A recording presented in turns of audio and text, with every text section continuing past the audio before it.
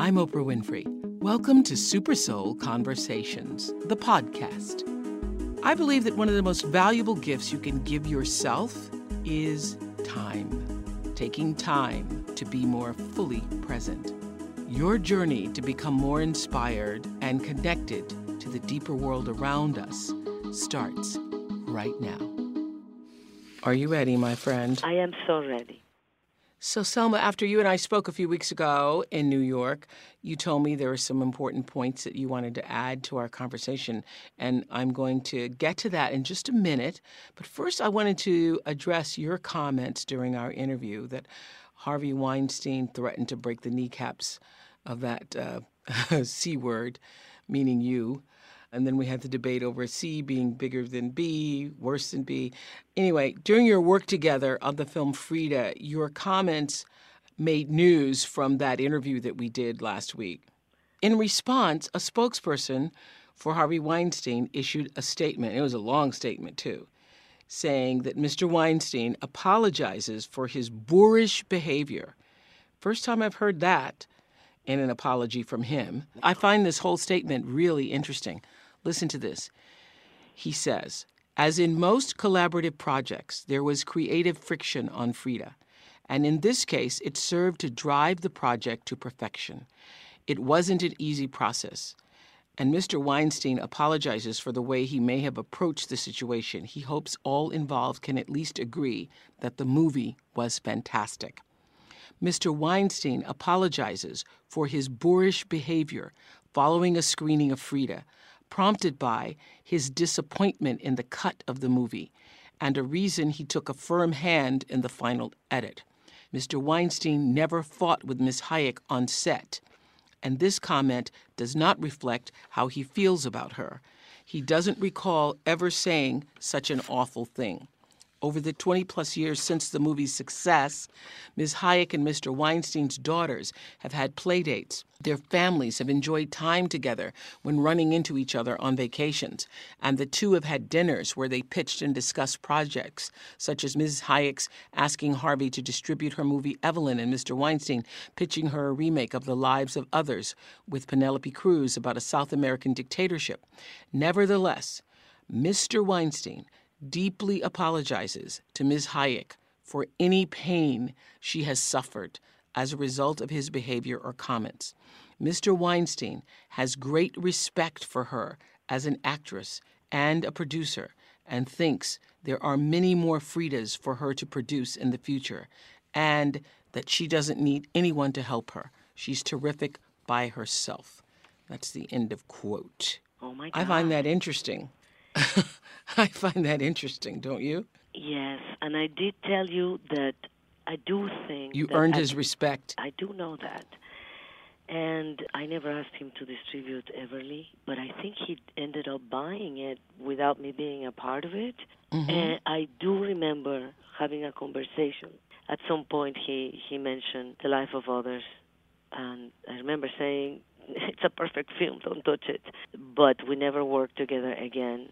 One of the... So that's an apology, though. That's an apology. Yes, and one of the things that was painful about writing, not only writing what I wrote, but about everything that's going on, is that I often thought of his daughters, who are lovely. And that's why, if you see in the piece that I wrote, I do call him a loving father.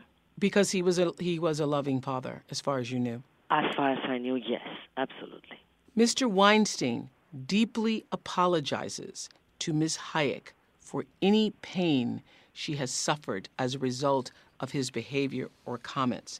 Mr. Weinstein apologizes for his boorish behavior. Do you accept his apology? I do. I do. And what will that mean for you? It means that there is a lot of room for change. And as I told you at the Apollo, that I really think it already happened, the change. It is. People are thinking about things differently. Destiny is a funny thing, because maybe if it's not for Harvey, all these centuries of acceptance of this sexual harassment for women in the workplace wouldn't have come to the light and be examined like it is today. Well, yes, had the fallout and the scandal and all of this. When I read that full statement, I just read this afternoon. I was like, whoa. And it sounds sincere. Yes, it does. It sounds It does. sincere.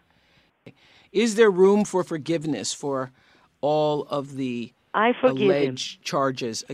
You forgive him, Yes. even for wanting to break your kneecaps or shoot them or Listen, bend them or it's destroy probably it's one of the many gangsters saying that he talked to he talked like that, and it's not right. them. But And so you were saying when you were writing your piece for the New York Times that you had his daughters in mind also.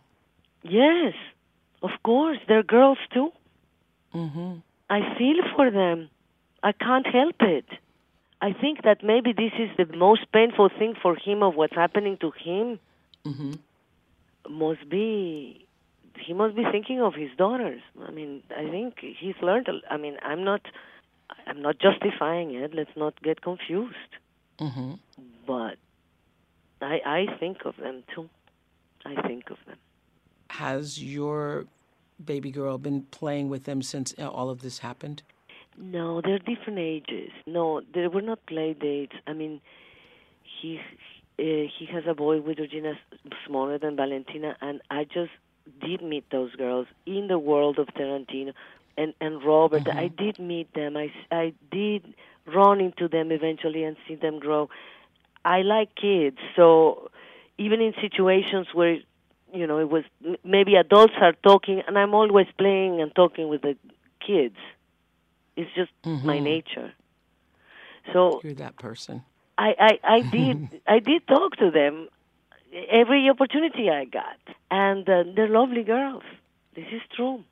What do you think should happen to Harvey Weinstein at this point? It's not for me to say or decide. I am more interested in what should happen in the future for men and women. This is not about one person. Out of all this, there's something positive. We are taking conscious of a problem that we looked away from.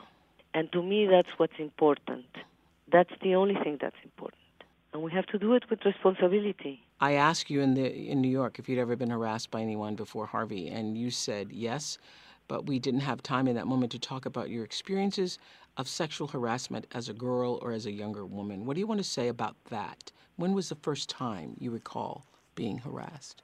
Well, the first time, it's a very important memory because I'm not going to talk about all the terrible things that have happened to me as a woman, and some really bad ones have happened. But it's for me to learn from them and evolve from them. And I don't like to be talking about all my victimizations and all the bad things that have happened to me in the public. There's some things that I believe that should be private and we should learn from them. And I have learned a lot from them, and I've turned them into positive things to the best of my ability, even if it's for extra empathy for others. But I remember something happened to me when I was about 10 that is not tragic, but it's important. There was a flasher in my town. And I was walking to my house from school, and this guy, in like a trench coat, flashed me and showed me his penis. And of course, when you're 10, this is the most horrific thing that you can see. Things change later in life. But at this age, it's something terrible. And I ran, and I was terrified, and I was so shocked and shaken. And my Aunt Charo, who I adore and lived with us, she said to me, calm down. She said, don't be afraid. Now, this might not be the best of advice, and it might be even dangerous advice. Mm-hmm. But she said to me, if you confront him again, don't run. Don't be scared. Don't act scared. What you have to do is point at it and start laughing at him. And this is going to be very scary, but you have to do it. Don't show him your fear. Laugh at his penis. The weapon that he wants to use to scare you, you laugh at it. And then he loses his power. because he's doing it to create this reaction. But if you don't have this reaction, you're not afraid, even if you are, if you show him you're not afraid, he loses the power. And it happened. Wow. And I did it. I stopped, I looked at it, and I laughed, and I pointed it, and I laughed. I was shaking inside. I was terrified, but I did it. And he cowered away immediately. Wow. And it was so powerful because it taught me, when you stand your ground and you're not afraid because you're not in the wrong. It makes you run like something's terrifying and you did something wrong. When you stand your ground and you decide not to be afraid, the power shifts from them to you. And it was a very powerful lesson for a 10-year-old. Whether you're laughing at penises or whether you're laughing from a ridiculous offer that you've been given, for your business, or whether you're laughing at racism or an insult. Yes, or an insult. They do that to take away your power. We have to learn not to give it away. And I think also this is why, and I write it in my article, I never showed him my fear, my pain. I was strong. Harvey, you mean? Yes. Yes. It helps. It's not that you scream back. It depends. It's really difficult to know what to do. But I do think that if they don't smell the fear, they don't bite, like the dogs. Oh, my goodness. So your aunt taught you that about men. Had she experienced harassment or been sexually assaulted? I don't know, but I couldn't believe it worked. He cowered away. He walked away. He kind of ran away. Actually, I was embarrassed to tell you, but she made me make a sign with my fingers that it was little. Even if it wasn't, I actually don't remember if I did that or not. I don't remember if I did that much. But I don't remember me telling me that and me not even understanding really why. But she said, just do it, and it worked. And, he never came around again. And so did you use that lesson for other experiences where people tried to take away your power? So many times in my life. So many times. Would you physically laugh, or what would you do? No, sometimes I did use a little humor. Sometimes I did use to deflate the tension for the bullies, Yes. And it's worked for me. You have to be smart how to do it. You have to know how to do it. I've used it with racism a lot, and it works because they're trying to feel superior. They're trying to make you feel less, and if you refuse to feel less, they can't get their hit of superiority. If you engage in the fight, it's a conversation. If it's simply ridiculous, there's no conversation. You can engage. They can't engage. They can't hook you on it. It's the same reason, exactly why, when I was hate tweeted the other day by the president, he called me insecure. And someone asked me, Jimmy Kimmel just asked me last night, did it ever occur to me to tweet back? And I thought, not a second do you give that any power. Not a second. Exactly. I find that laughable that he would call you insecure. And you know what? You are so right. And maybe he was waiting for you to respond, and he never got it. So let's switch gears and talk about something hopeful. What gives you hope for this country's future? I really do think the girls. I think that girls and women.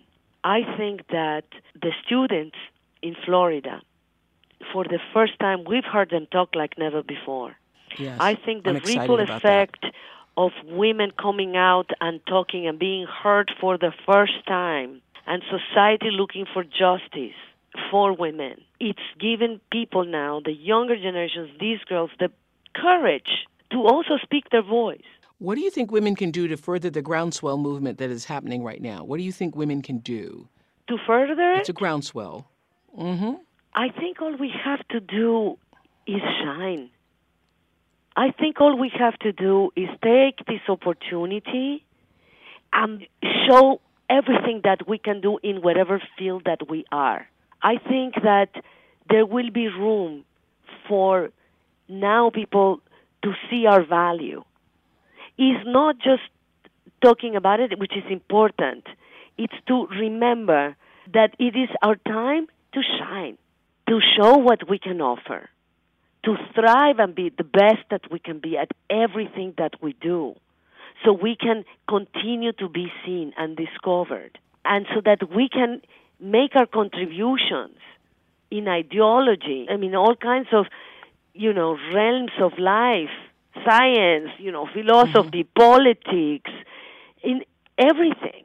We need to take this opportunity and show who we are so that we can continue to be seen. And once they continue to see us, then nobody can take our voice away, because we actually do have a lot to offer. Absolutely. And what about the men? Because when we started this conversation, you said it's about the women and the men at this moment. I'm excited. What can the men do? For men. I think Because I think it's the beginning of their curiosity to maybe figure out who we are. For men to figure out who we are as women. Yes. And I think it gives hopes to life, because I think if you respect women, it's the beginning to respect life itself. We are the givers of life. You're right about that. And I think a lot of guys are confused, though. We talked about this a little bit. They don't. They're looking at, what have I done? Have I said something? Crossed the line? Am I going to be next? Yes. Once you start respecting life itself, you're less violent. Your decisions are not so egotistically only about yourself, but about prolonging life. You touch your humanity. If men that hate women have to hate themselves a lot, because they are coming from a woman. It's a cycle. It is a possibility for us to look at life in a completely different way, men and women. What I always say, try to look for different solutions to the problems that we keep repeating, and we keep repeating the bad solutions. Because all we hear about these days is how this is such a tough time for our country, for the world, a dark time, even a scary time. Do you agree? Do you think things are as bad as a lot of people say it seems? I think maybe in some ways, but I also think that sometimes for the real change, you have to touch bottom. We knew that America was racist, but most people didn't know to what degree. The truth coming out helps us address what is the reality of things and start a process. So Exactly. we are living in really hard times. I think we see some glimpses of how hard it is. I actually think it's even worse. I'm really worried about the refugee crisis. I think people don't really have a grasp of how big that is. It's millions and millions and millions of people. And what happens if all of those DACA children have to be removed from the United States? That will be... Oh, my God. That won't happen. I really am optimistic. I am both. I am shocked every day. I hear something and I'm shocked actually every day. But I do remain optimistic, because sometimes I find in the news really sad things, and also things that really move me. Like when you see a natural catastrophe, everybody comes together. So sometimes hitting bottom makes people come together. There will be a time where we're going to have to come together, because when global warming and the ecological problems that we're going to confront, if they continue to develop like they have been, we're going to have to come together, because otherwise we won't survive. I hope we smarten up and come together before it's too late. What's the lesson that's taken you personally the longest to learn in your life? The lesson you had to keep repeating, and it took you the longest to learn. I'm very hard on myself. And not too long ago, I realized I detect what I want to change, and then I disappoint myself. I don't change it right away, But it takes time for change. And I've noticed that if you really look, there are things that I don't even remember that I was doing before and I didn't like doing them, because I've changed so profoundly that I don't even remember I was like that anymore. And when I'm hard on myself, I have to remind myself that if I continue to believe in me and to be positive and to be kind to myself and to others, one day it will come, the changes that I want about myself. One day it will come. If you disappoint yourself, sometimes you give up. Do you have a practice, a spiritual practice, A daily No, routine? not a No? specific one. I do have developed some breathing things that I do, and it's not necessarily a technique because sometimes I go with the flow. And I do feel the energy. I've experienced amazing things through it, but it was by myself. The strongest ones, I've tried different things. The strongest moments, and they have come lately. I have experienced something that you can only call magic, but I don't think I can talk about it because it will make sense to no one else. Okay. It's true. Magic in your life. Yes. I know. In Listen, I in know my of what you life speak. and inside me that has nothing to do with my life. Because the life is just a playground for the magical part of you to operate sometimes, but you can actually go away from it and go inside yourself. And you can really be with yourself when you are capable to disappear your life. Because we see life as reflections of your own image. But you are not your image. And that's what I call magic. We have a moment with that part of you that has nothing to do with how others see you or how you see yourself. It's that moment where you just feel the presence of you without any relationship to anything or anyone, except, I don't know, the infinite, or you can call it God, or, pace, or whatever you want to call it. When everything disappears. Hmm? Yes, when everything else disappears. So I was fascinated when we spoke earlier, and you actually talked about the power of being a beautiful woman and the expectations to hold that beauty forever. As you grow older and your beauty matures and you mature and are in touch with, as you just explained, these different layers and levels of the magic within yourself, how do you see aging and beauty? I have my days where I'm like, oh my God, look, I don't look in the mirror a lot. I forget to look in the mirror. I think I'm like, always like so creative and so busy, I don't look in the mirror. And sometimes I look in the mirror and I go, oh my God, what happened? And I have those moments. But overall, So are you conscious of it? Are you conscious of getting older and maturing and what that is doing to your looks? most of the time, no. No. That's what I'm saying. Sometimes I do. I do, and I go, oh, wow, maybe I should do some research. But I can really free myself from it, which you have to be careful because you can go completely in the other direction and completely forget about that part. And it's good to do a little effort. It's part of self-caring, and it's part of vanity. It's good. My grandmother used to say, vanity is not all that bad. But so sometimes I wish I had a little bit more vanity, but I like a lot of aspects of me that have nothing to do with the way I look. You just have to be careful that you're not too comfortable liking yourself too much in that way that you completely give up. Mm-hmm. I am okay to age. I'll do my best. I'll try to age gracefully. I know I have other things that I'm excited about. That is not just me and the way I look and the way other people look at me. I have enough curiosity for life and for things.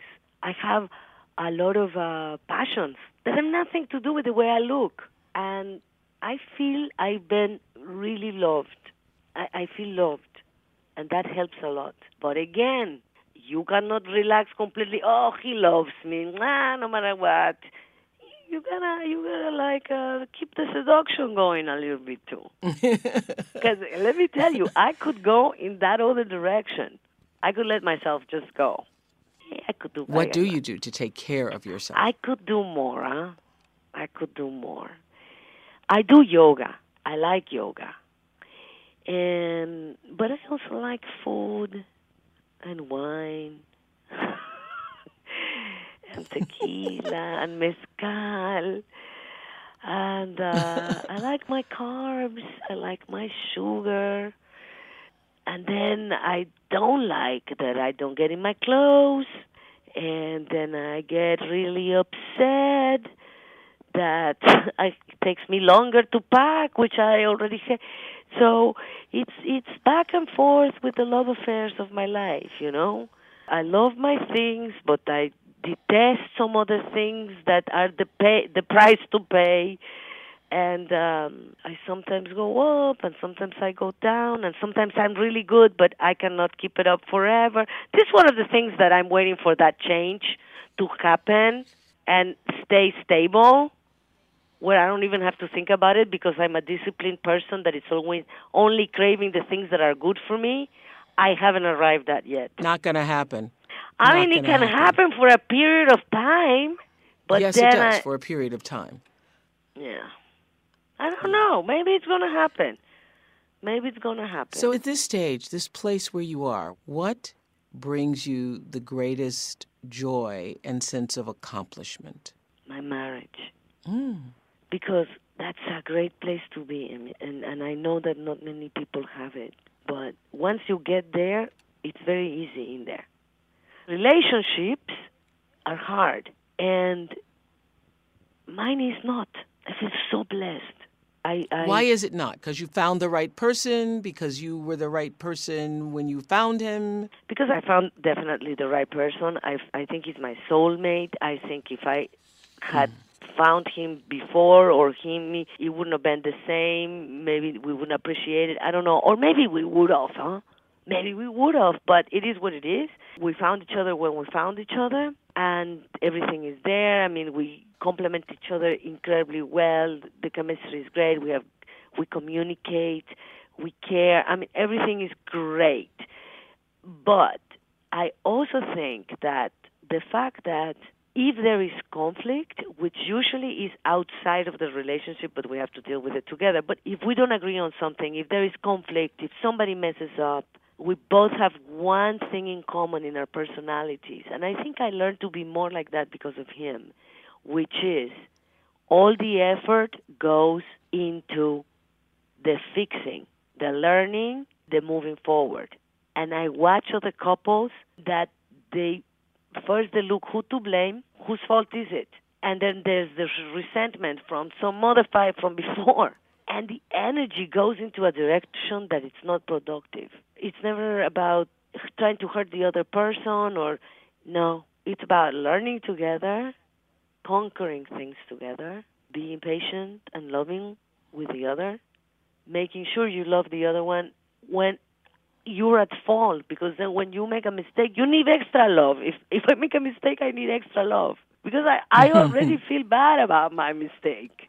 I'm not like defensive, like, oh, I didn't do anything wrong. No, oh my God, I did that. You know what I'm saying? So I really think that's when you need a special, as Gail used to say to her kids, you get a special mummy hug for that. Yes. Yes, when you mess up, it's when you need someone to love you the most, when you don't succeed, when you fail, and then, of course, but you have to be able to appreciate that other person doing that for you. And you do when they do that, and then you want to be better because of it. But I love this question I read in a novel not too long ago. Has your life turned out the way you expected? No. So many people get disappointed and are really disappointed that their lives didn't turn out. Has your life turned out the way you expected? No, but it turned out 1,000 times better than I expected. Now, however, there are things that I surprised because I thought they were going to be easier for me, and they're harder than I expected. Like motherhood, sometimes it's little things. Sometimes it's little things that mean a lot. Motherhood is not a little thing. Oh, it's the biggest thing ever. It's the biggest thing ever. It's the thing that either makes or breaks or ruins. I question myself every day, please God, I hope I said the right thing every minute. Oh my God, I hope I made the right decision, every second. Mm-hmm. It's nerve-wracking. I have a lot of respect for anyone who's a mother. And so what has being a mother taught you about yourself? There was something so simple that we've all heard this advice, It's so common, sometimes you take it for granted. You cannot make everyone happy. And when you have because I have my daughter and then three stepchildren and then everything else in life, the work, my parents, my friends, myself, the health, going through middle age, the exhaustion, because by now is the exhaustion becomes that ghost that you have to do everything while you're tired all the time. And this is the time where I find that I really, and motherhood taught it to me better than anything else. It's okay not to be perfect. You cannot make everyone happy. It's time to really, really make peace with that. Because you can understand it, but not necessarily make peace with it. And I think I've had no other choice, but I'm going to have to make peace with it now. You do your best. You never stop doing your best, but you cannot always make everyone happy. Because, especially because the kids, when they're not happy, they really let you know. Because Really they're smart. Because they are smart. Yeah. Is there anything else you wanted to say? Because I thought that the story that you told me, that's worth coming back to do the interview for. That is a great story. The one about the guy trench that coat was penis flashing. story. Yeah, that's worth That's recapturing. the one I wanted to tell you. I want to tell you one more story about Frida that is very, very inspiring. So when I had this challenge to get all these actors that were at the top of their game for no money to do a small part in my movie that was almost impossible. The first person I called was Ashley, and I was shaking. I hate asking for things. I detest it. Oh, I do too. Oof. What is that about us? I hate it too. Yeah. My stomach goes. Is it the rejection? Is it the rejection we feel, or is I don't want to put anybody out? I don't want anybody to think I'm trying to take advantage. I don't know. I have that thing It's too. both. I still have that thing. It's both, and Yes. and also I'm terrible because I don't want to ask, but then when I ask, I am terrified that they're gonna say yes out of a compromise, out of guilt or something, out of Yes. a burden. Uh-huh. Oh, so if they say no, it's because of the rejection. If they say yes, I feel terrible that I'm burdening these people. So I was so afraid to make the call. I was so embarrassed. Would you play a small part in my movie? Ashley Judd was the biggest star at the time. She was. She was having one hit after another, one of the highest paid women, and she was shooting, but she was a good friend. Ashley and I are still very close, have always been very, very loving and appreciative of each other. And I called her, and I said, do you have a minute? She goes, a minute. They're about to call me on set any second. And I said, okay. I said, remember that movie I've been trying to do about Frida? Yes. What do you want? Well, I was going to ask you. She goes, Salma, the answer is yes. No, but I was going to ask you if you could be... Yes, the answer is yes. I already told you. They're calling me now. I go, Ashley, it's a small part. It's Tita Modotti. I have no money. She said, I'm sorry, I have to go. Just tell me where and when. I am there for you. You don't have to explain anything to me. Should I send you the script? If you want. It doesn't matter. I'm there for you. Tell me where and when. Bye. She hung up the phone. Oprah, I sobbed for hours. I still cry when I think about it. And Edward, who was my boyfriend at the time, walked in the room. I'm crying and crying and crying. And it was also at the time where I was struggling with the depression because of the movie. I was really struggling with the depression. And he goes, you have to stop this. We really have to get some help. You cannot live like this. And he thought I was hiding crying because also with my depression I was hiding, not asking for help. And so I don't know. I have a hard time with asking for help. And anyway, I said, just talk to Ashley. And he said, I barely could talk. And he said, it's okay. Somebody else will do it. I said, no. She said yes. And he goes, but then why are you crying? And I said to him, I don't know, but a deep sense of gratitude can be such a beautiful sensation that it's almost too much to take and it's overwhelming. So the body Wow. has to get it out somehow, because how do you pay them back? It's not painful crying, but it's like gratitude can be such a powerful, beautiful, beautiful, euphoric experience. I feel so sad for the people who are not grateful. They are missing Yes. one of the most sublime sensations in life.